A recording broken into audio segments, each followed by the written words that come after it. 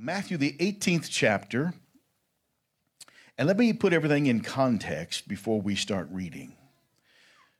As we are reading here, these are the events that have just happened.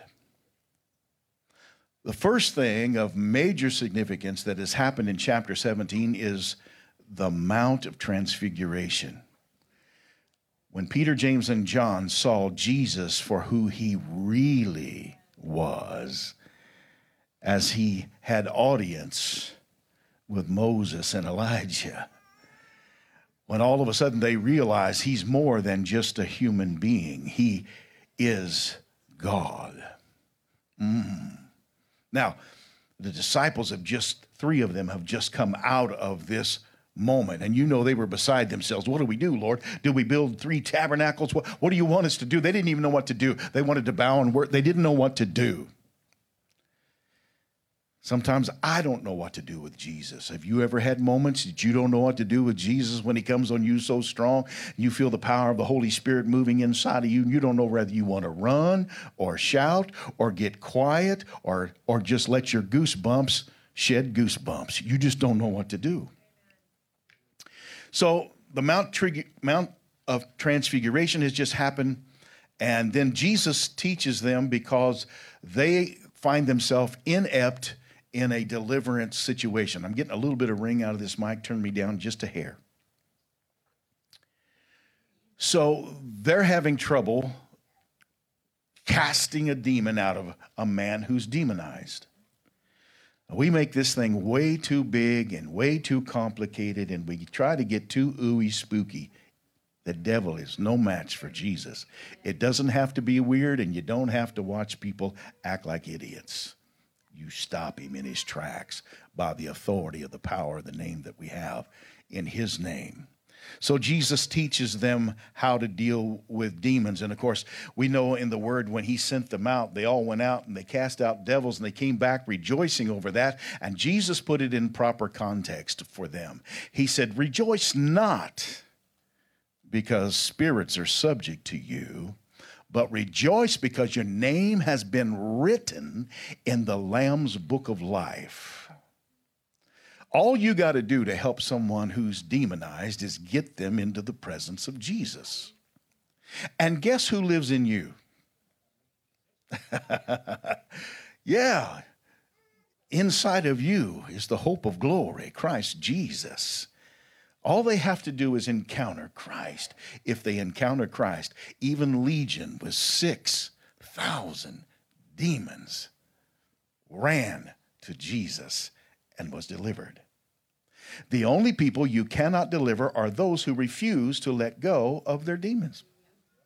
I don't know why I'm going here. Don't know why I'm saying all this, but the Lord just laid it on my heart. Here we are. Then comes another major event.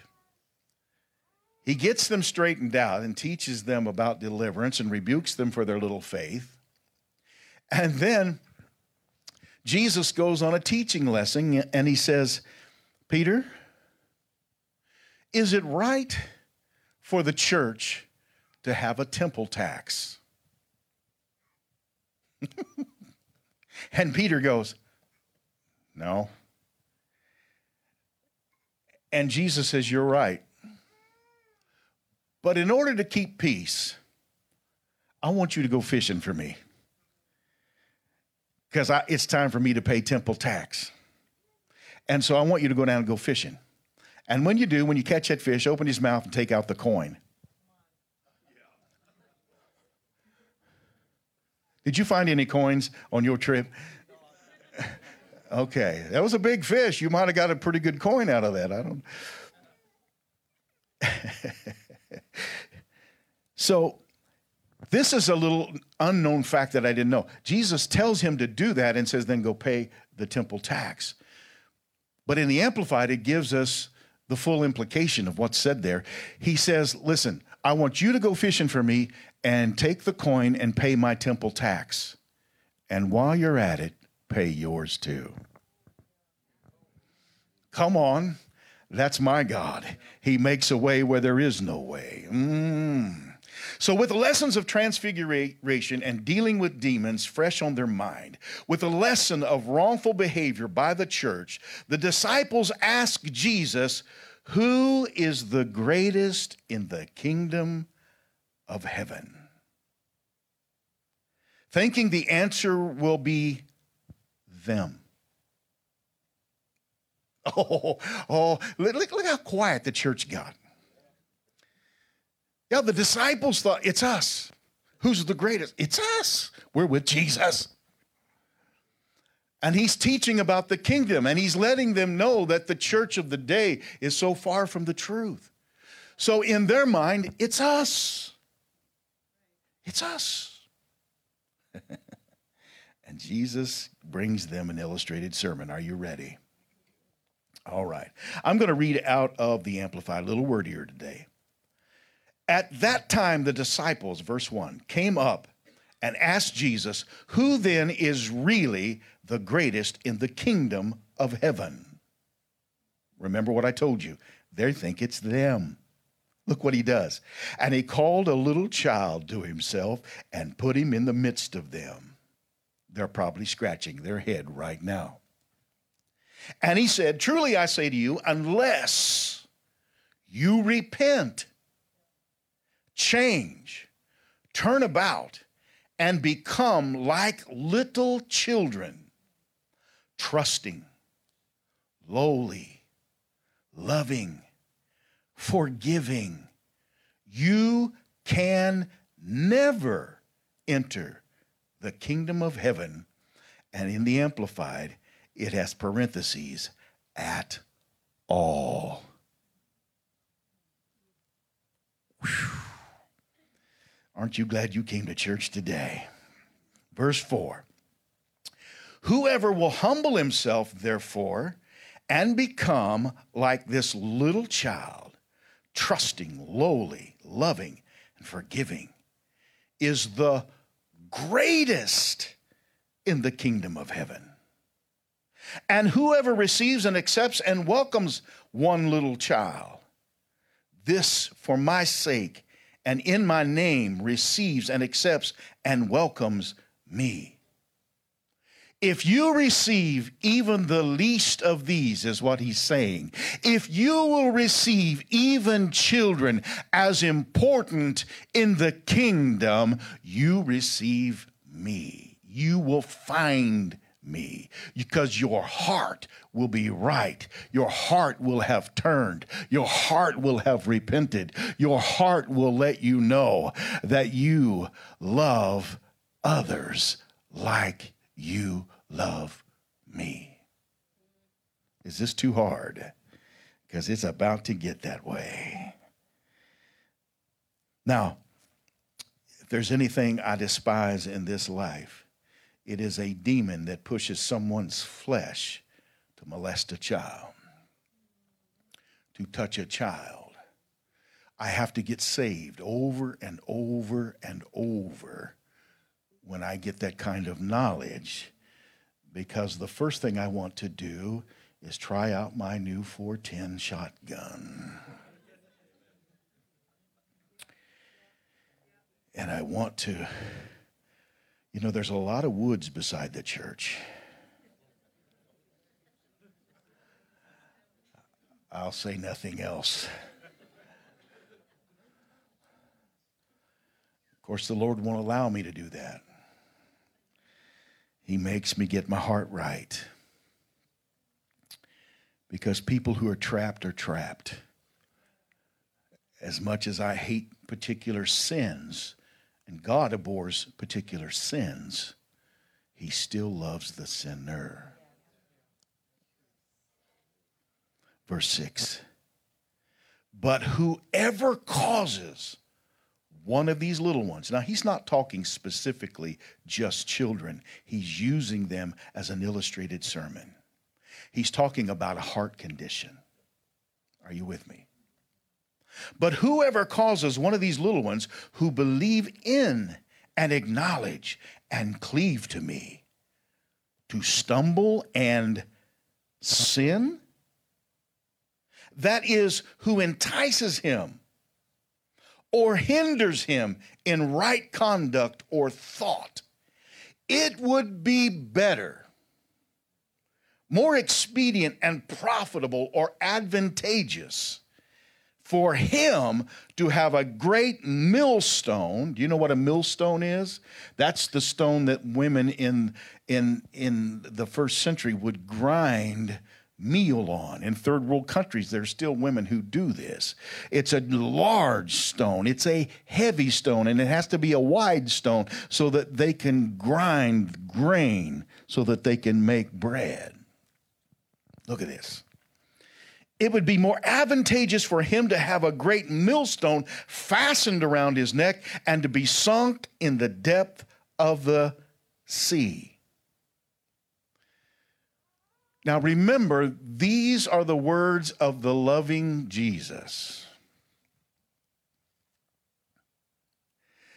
The church has gotten so into greasy grace that we don't understand that even though he is the Savior, the Messiah, and the giver of grace for me to get out of my sin, he's also coming back as judge.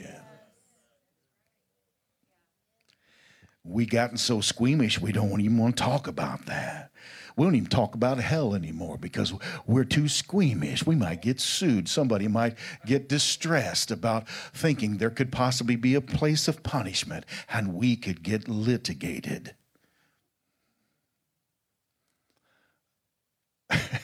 This place is quiet. Like, what are you going to do, Pastor? What are you going to pull off here?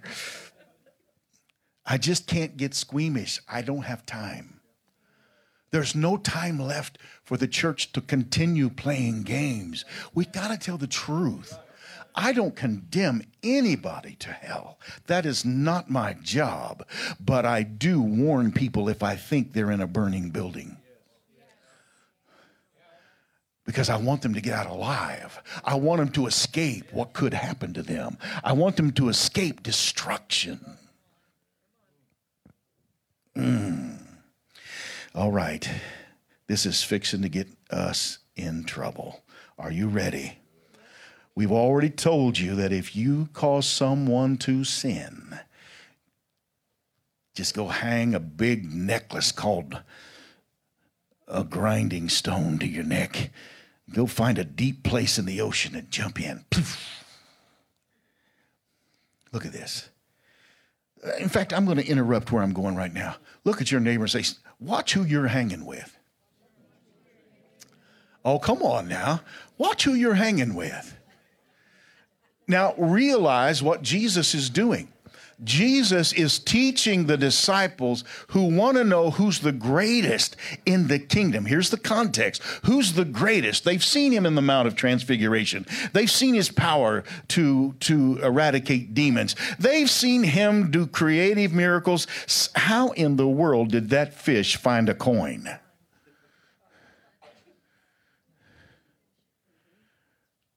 Now they want to know, oh, Master, are we going to be able to do this too? Come on. How many don't want to work the miracles of Jesus? We all do. We want to see people change. We want to see people's lives change. The difference is their motivation. Right now, they're not the same disciples who spilled out of the upper room at the birthing of the church. Right now, they're still students. And so they're excited about the implications of we're gonna have thrones beside the Master. When he comes into his kingdom, and they think he's going to do it here on earth, when he comes into his kingdom, we're going to be VIPs. Yeah, very ignorant people. I mean, very important people. Very important people.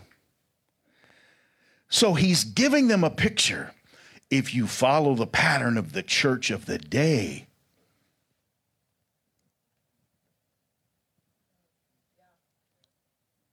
if you don't approach your spiritual walk with this same heart attitude as a child, trusting, lowly, loving, forgiving. You ever been with a little child?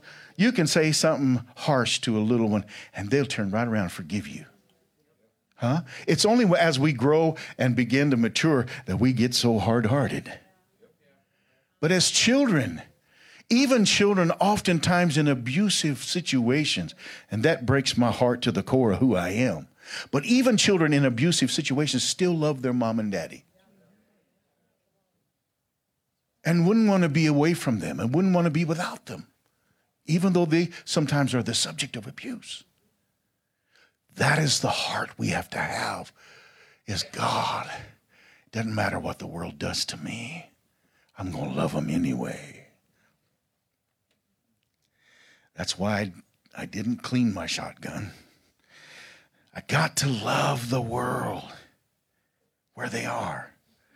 I got to have a lowliness of mind not to think I'm something and I'm somebody. He's teaching them something because right now they just want to be important. And he's teaching them it's not about you being important. It doesn't matter your stature. Doesn't matter your economic situation. What matters is your heart.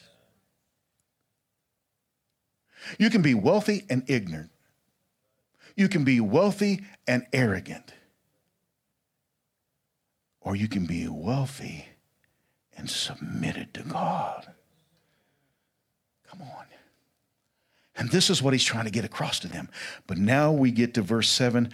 If you have an X-Acto knife, cut this verse right out of your Bible. We can't do that. Verse 7. Woe to the world for such temptations to sin and influences to do wrong. Woe to the world. Oh my goodness. For such temptations and sins and influences to do wrong. It is necessary that temptations come. But woe to the person on whose account or by whom the temptations come. He's helping them. He's saying, lose this mindset, boys. Don't allow someone to influence you. Don't let the Sadducees and the Pharisees and the lawyers of the law who are on the take from Rome, who are padding their bank accounts and acting pomp and arrogant and putting burdens too tough on everyone around them. Do not act like that, which is what you're starting to act like.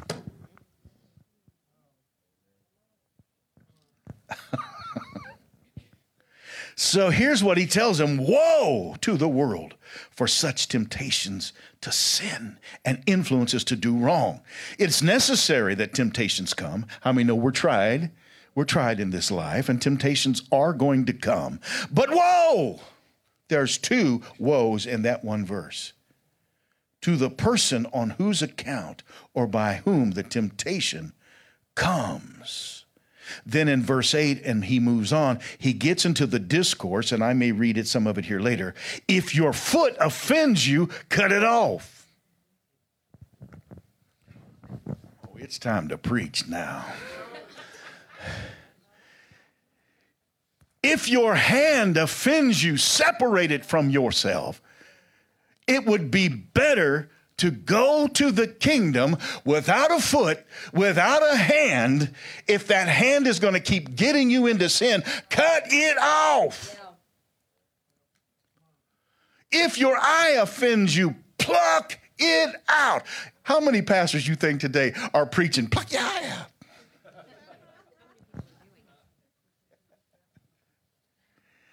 Now, I don't want to be gross, but in days gone by, there used to be people who you can't take everything in the Bible literal. You have to understand that there sometimes are pictures that Jesus is painting.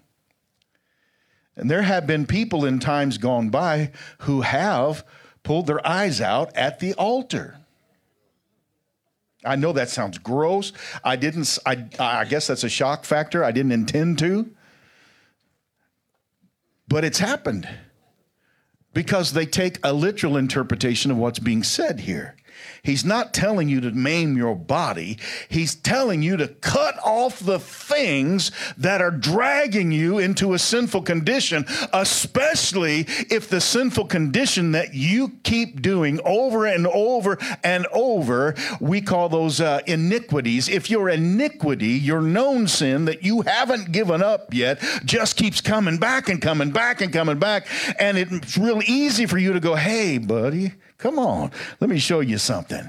And you attract somebody else into your behavior. He's saying, whoa. In fact, if I was going to title this message, write it down. It's woe to the woe. Whoa, like slowing down a horse, W-H-O-A. Whoa to the W-O-E. Whoa, slow down.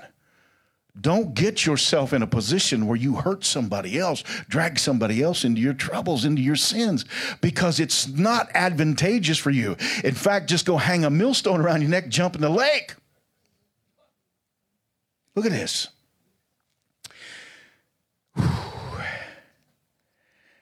Here we go. I got to find it. Where is it, Jesus? I have something hidden here. Where is it, Lord? We pause for station identification. Where is it? What happened? Did I leave something laying over there? I found it.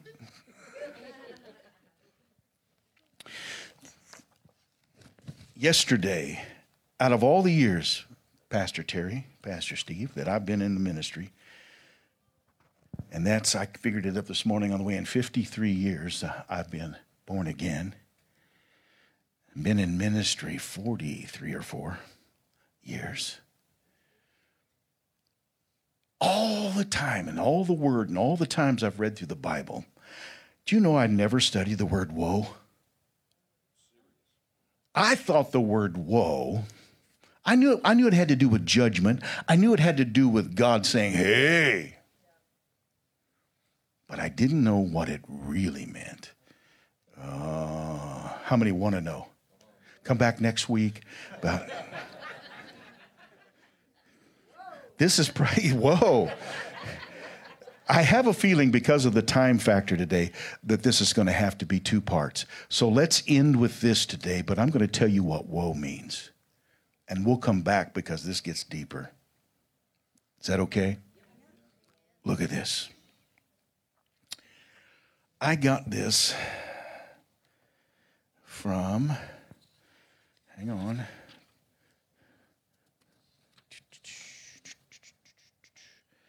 This was written by a gentleman by the name of Jack Wellman. As I was studying and I pulled this up, I read this and I went, whoa.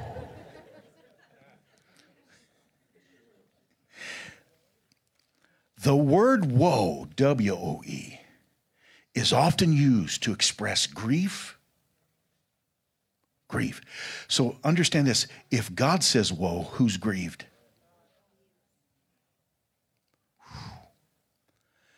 Is often used to express grief, regret, misfortune, or grievous distress stated from such a great affliction of some sort, or being in such trouble that an escape out of it seems impossible. Sometimes a woe is almost beyond descriptions and words fail us, so a woe may be the only thing we can say to express our feelings. Very much like when we groan. So what this is telling us, when Jesus says, woe, remember, he and the Father are He knows intimately the heart of Father God. And so in this condition, He's getting to the edge of, boys. Come on. He's getting to the edge of their condition, boys. You're about to go down a path you don't want to go down. You're mixing this up with self-importance. They're talking and following Jesus, who didn't think twice about making himself bankrupt from everything he had in the Father's presence to come to the earth and walk as a man led by the Holy Spirit. He humbled himself and came before his Father like a child. And he's telling them, boys, you are about to embark in dark territory. Don't go there. It's certain destruction if you go there. And so he's telling them the condition of this world that you do not want to imitate is that they'd be better off by their sinful practice trying to lead everybody else into it. They'd be better off to just be thrown in the ocean. In other words, God is groaning in his heart over the condition of what the disciples have just said after all they have experienced. The biblical definition is even more woeful than what is described here. A word of judgment. The word woe in the Greek is O-U-A-I. I'm just going to say owie.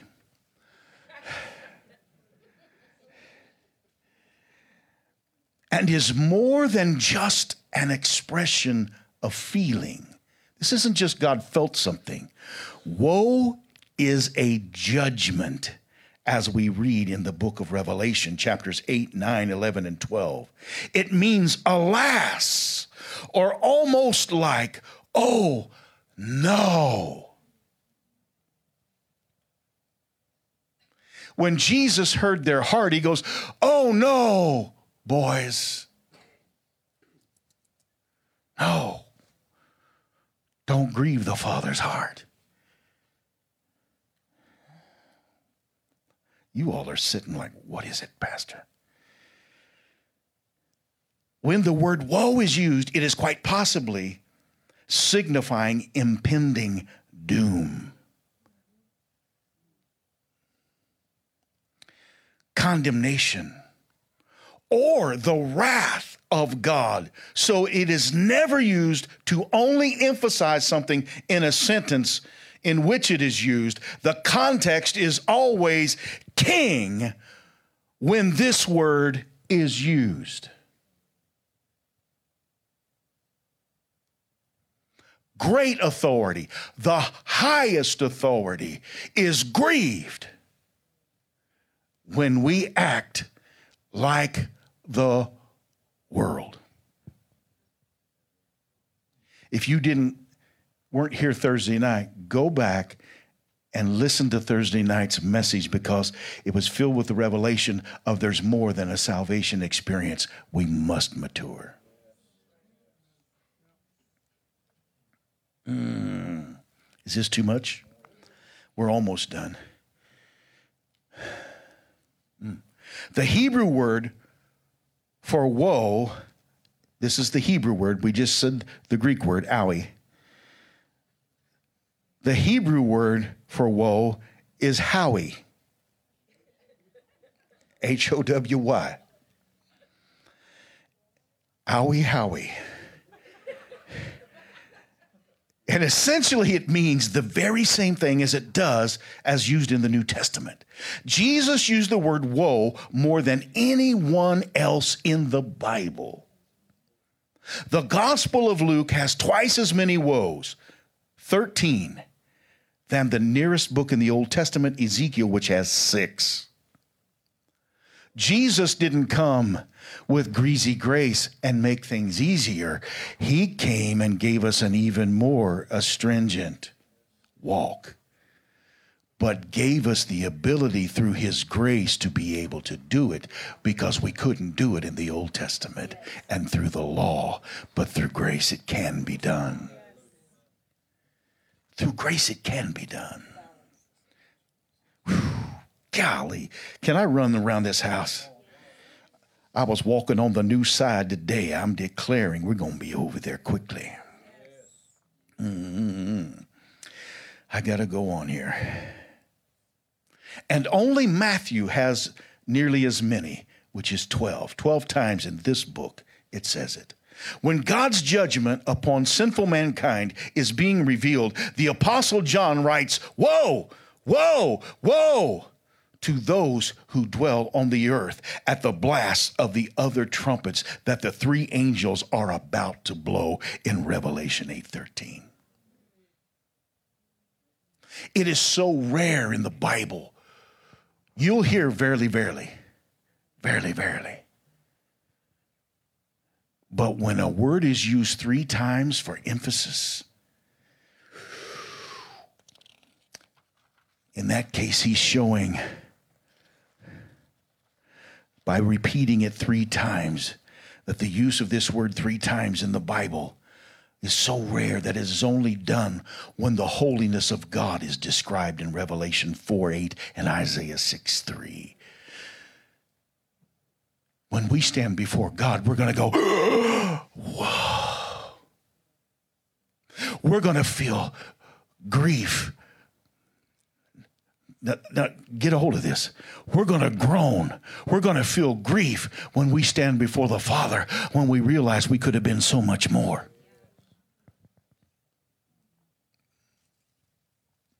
It's not a bad thing.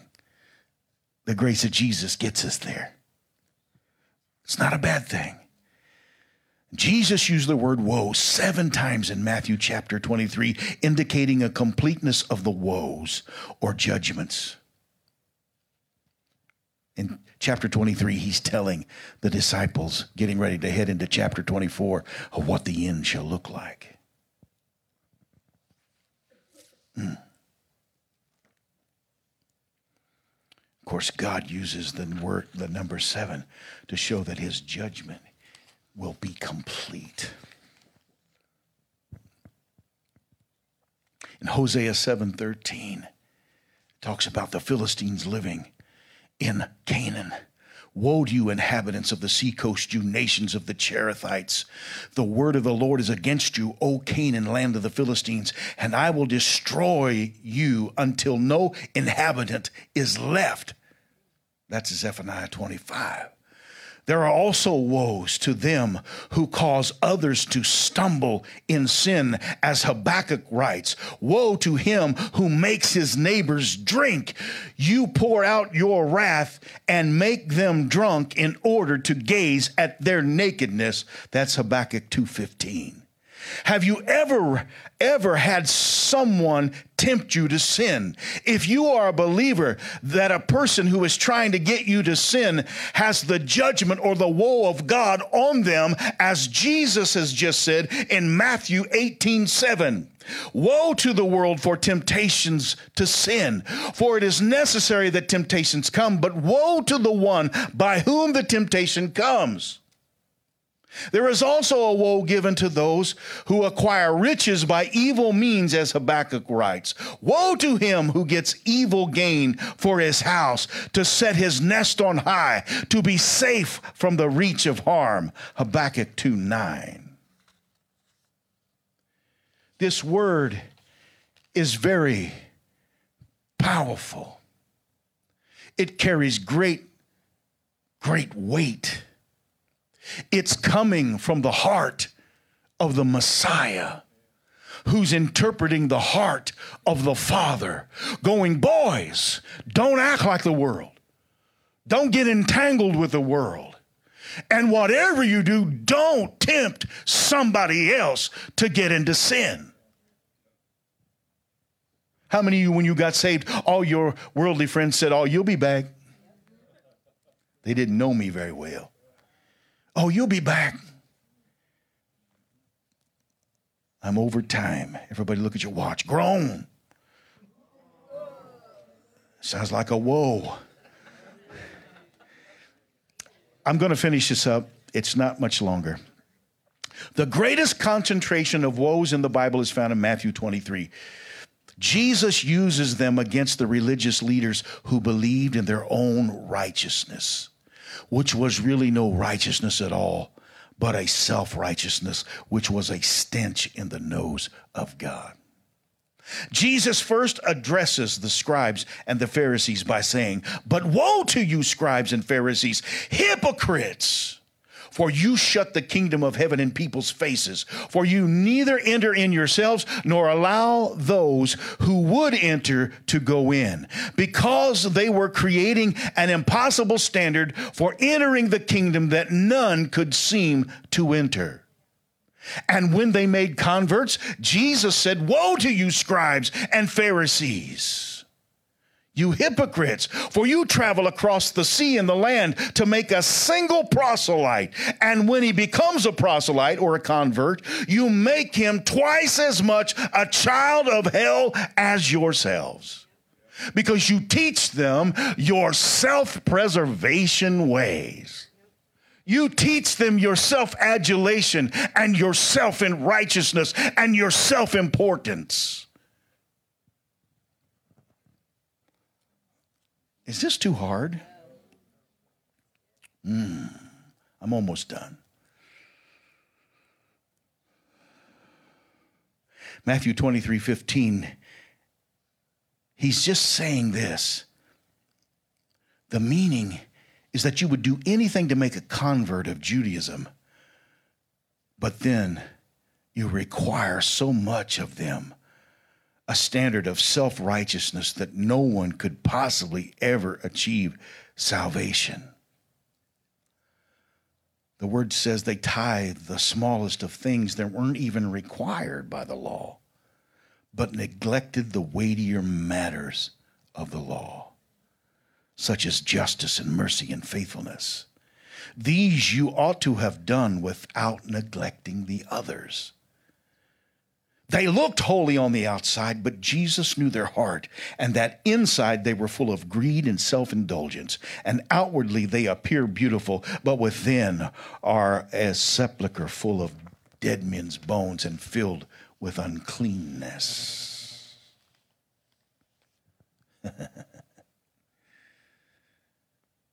And we just getting started. We gonna finish this next week. Come prepared.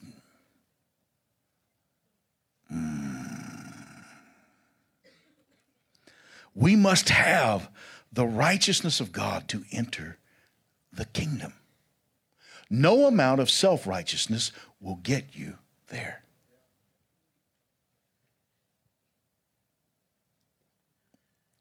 God sees our good works as nothing more than filthy rags. That's Isaiah 64:6. And God will not accept them. This is what he's telling the disciples. Boys, that path is filthy rags. That's what makes God groan. Why do you want to be self-important? Why do you want to be very ignorant people?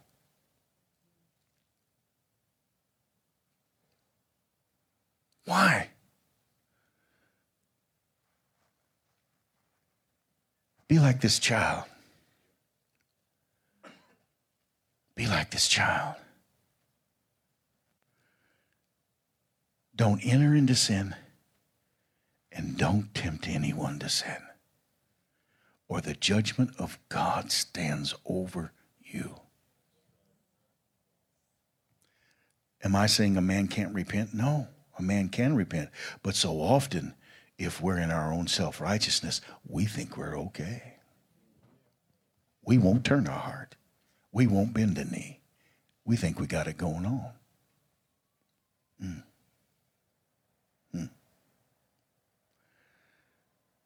So now I've presented a problem. Since only righteous people can enter into the kingdom, as it is written, nothing unclean will ever enter it, nor anyone who does what is detestable or false. That's according to Revelation 21:27.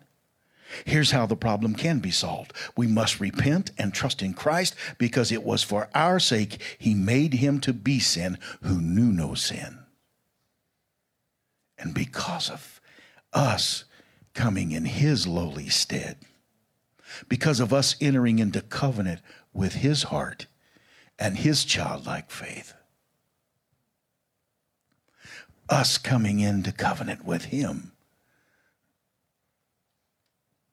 with a heart of, I don't want to hurt my Father with my actions.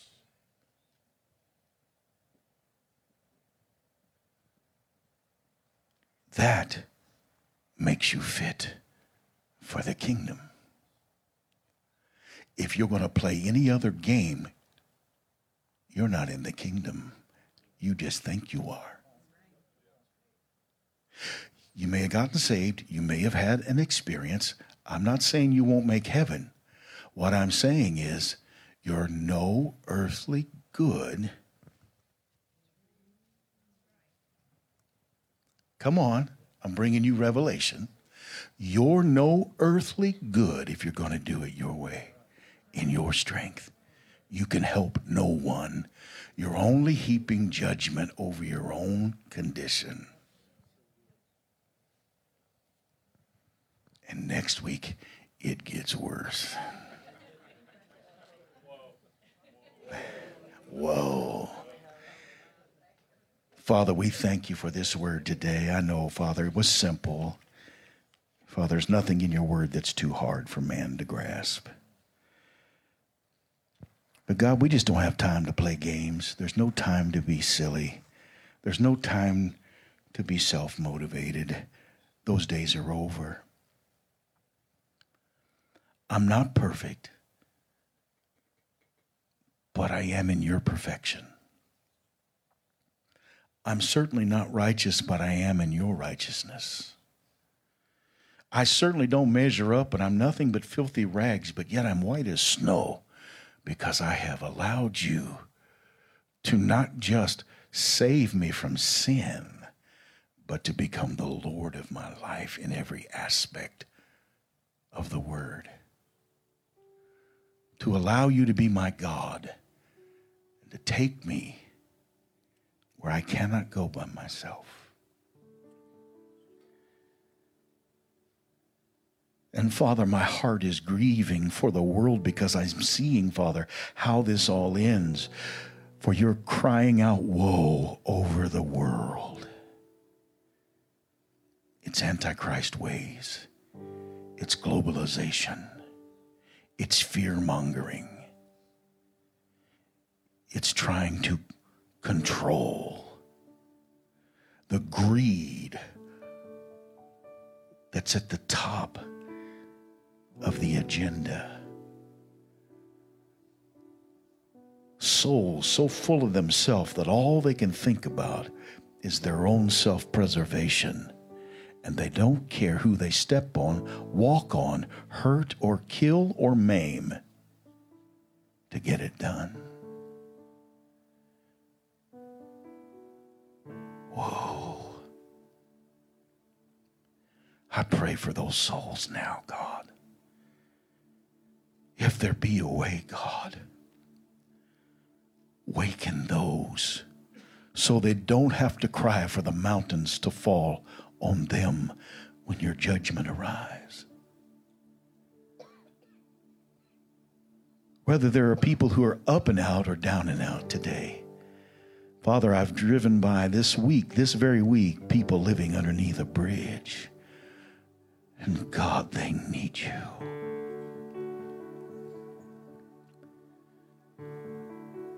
We're not here preaching this, Father, in some self-righteous, pompous attitude. We're here in true humility like a child, going, God, help them. We want to bind up their wounds. We want to heal their brokenness. Help us, Lord. Give me the words to say, the heart to do it in. If you're here this morning, my last act of worship, If you're here this morning and something inside of you is saying, I just need to pray, I just need to be with the Master for a minute. If that's you, would you raise your hand up just to signify? Because I want to, yes, thank you. That's on. Thank you, thank you, thank you, thank you. That's honest. That's so honest. That's so honest. Praise his name. If you're sitting here today and what I said hits your heart and suddenly you're awake to really how important these last fleeting moments of time are, would you signify by raising your hand? I want to be about the Father's business. Would you raise that hand? Thank you. Thank you, thank you, thank you. Thank you. Pastor Terry, bring your lovely wife.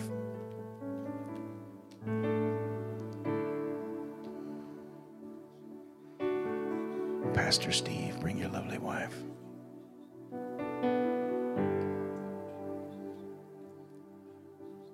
If you raised your hand in either realm of hand raising and you want someone to just agree with you for just a moment in prayer, make your way quickly. This is our last act of worship. But if you need a touch from the Master, this is that moment. Don't be afraid. Don't be ashamed. If you raised your hand, just come on and let's find someone to pray with. Give me some more lit students up here to help me pray. Father, we magnify you. The rest of you, for just a moment, I know it's past time to be out of church, but if you would just, in reverence, allow these for just a few moments to pray without any extra moving around or disturbance, I would so greatly appreciate that. Those of you who have faiths, stretch your hands this way. For those who just need an extra touch today, if you're streaming today, you can experience this same thing right where you are.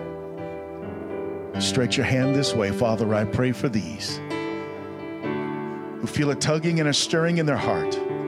God, I ask, Lord, that you would move and mightily undertake. I ask, Father, that you would cause this individual, Father, to feel you in the fullness right now. There's no distance, Father, in the anointing. And so, Father, I pray for these right now who are reaching this direction. God, in the name of Jesus, fill the empty voids. Take our iniquities and our sins, Father, and throw them and cast them as far as the east is from the west. We repent, Father, and we come like a child, humble and lowly and ready for you, Master. We want your way, not our way. We don't want to be self-righteous. We want to be held in the righteousness of Christ Jesus. If you saw this on television or heard this on radio, drop us a line. Passion Church. You can find us online. If you don't want to do it that way and you want to send us a letter, it's Passion Church, 1119 Bryan Road, Cameron, Missouri, 64429. God bless you. Thank you for being a part of Passion Church.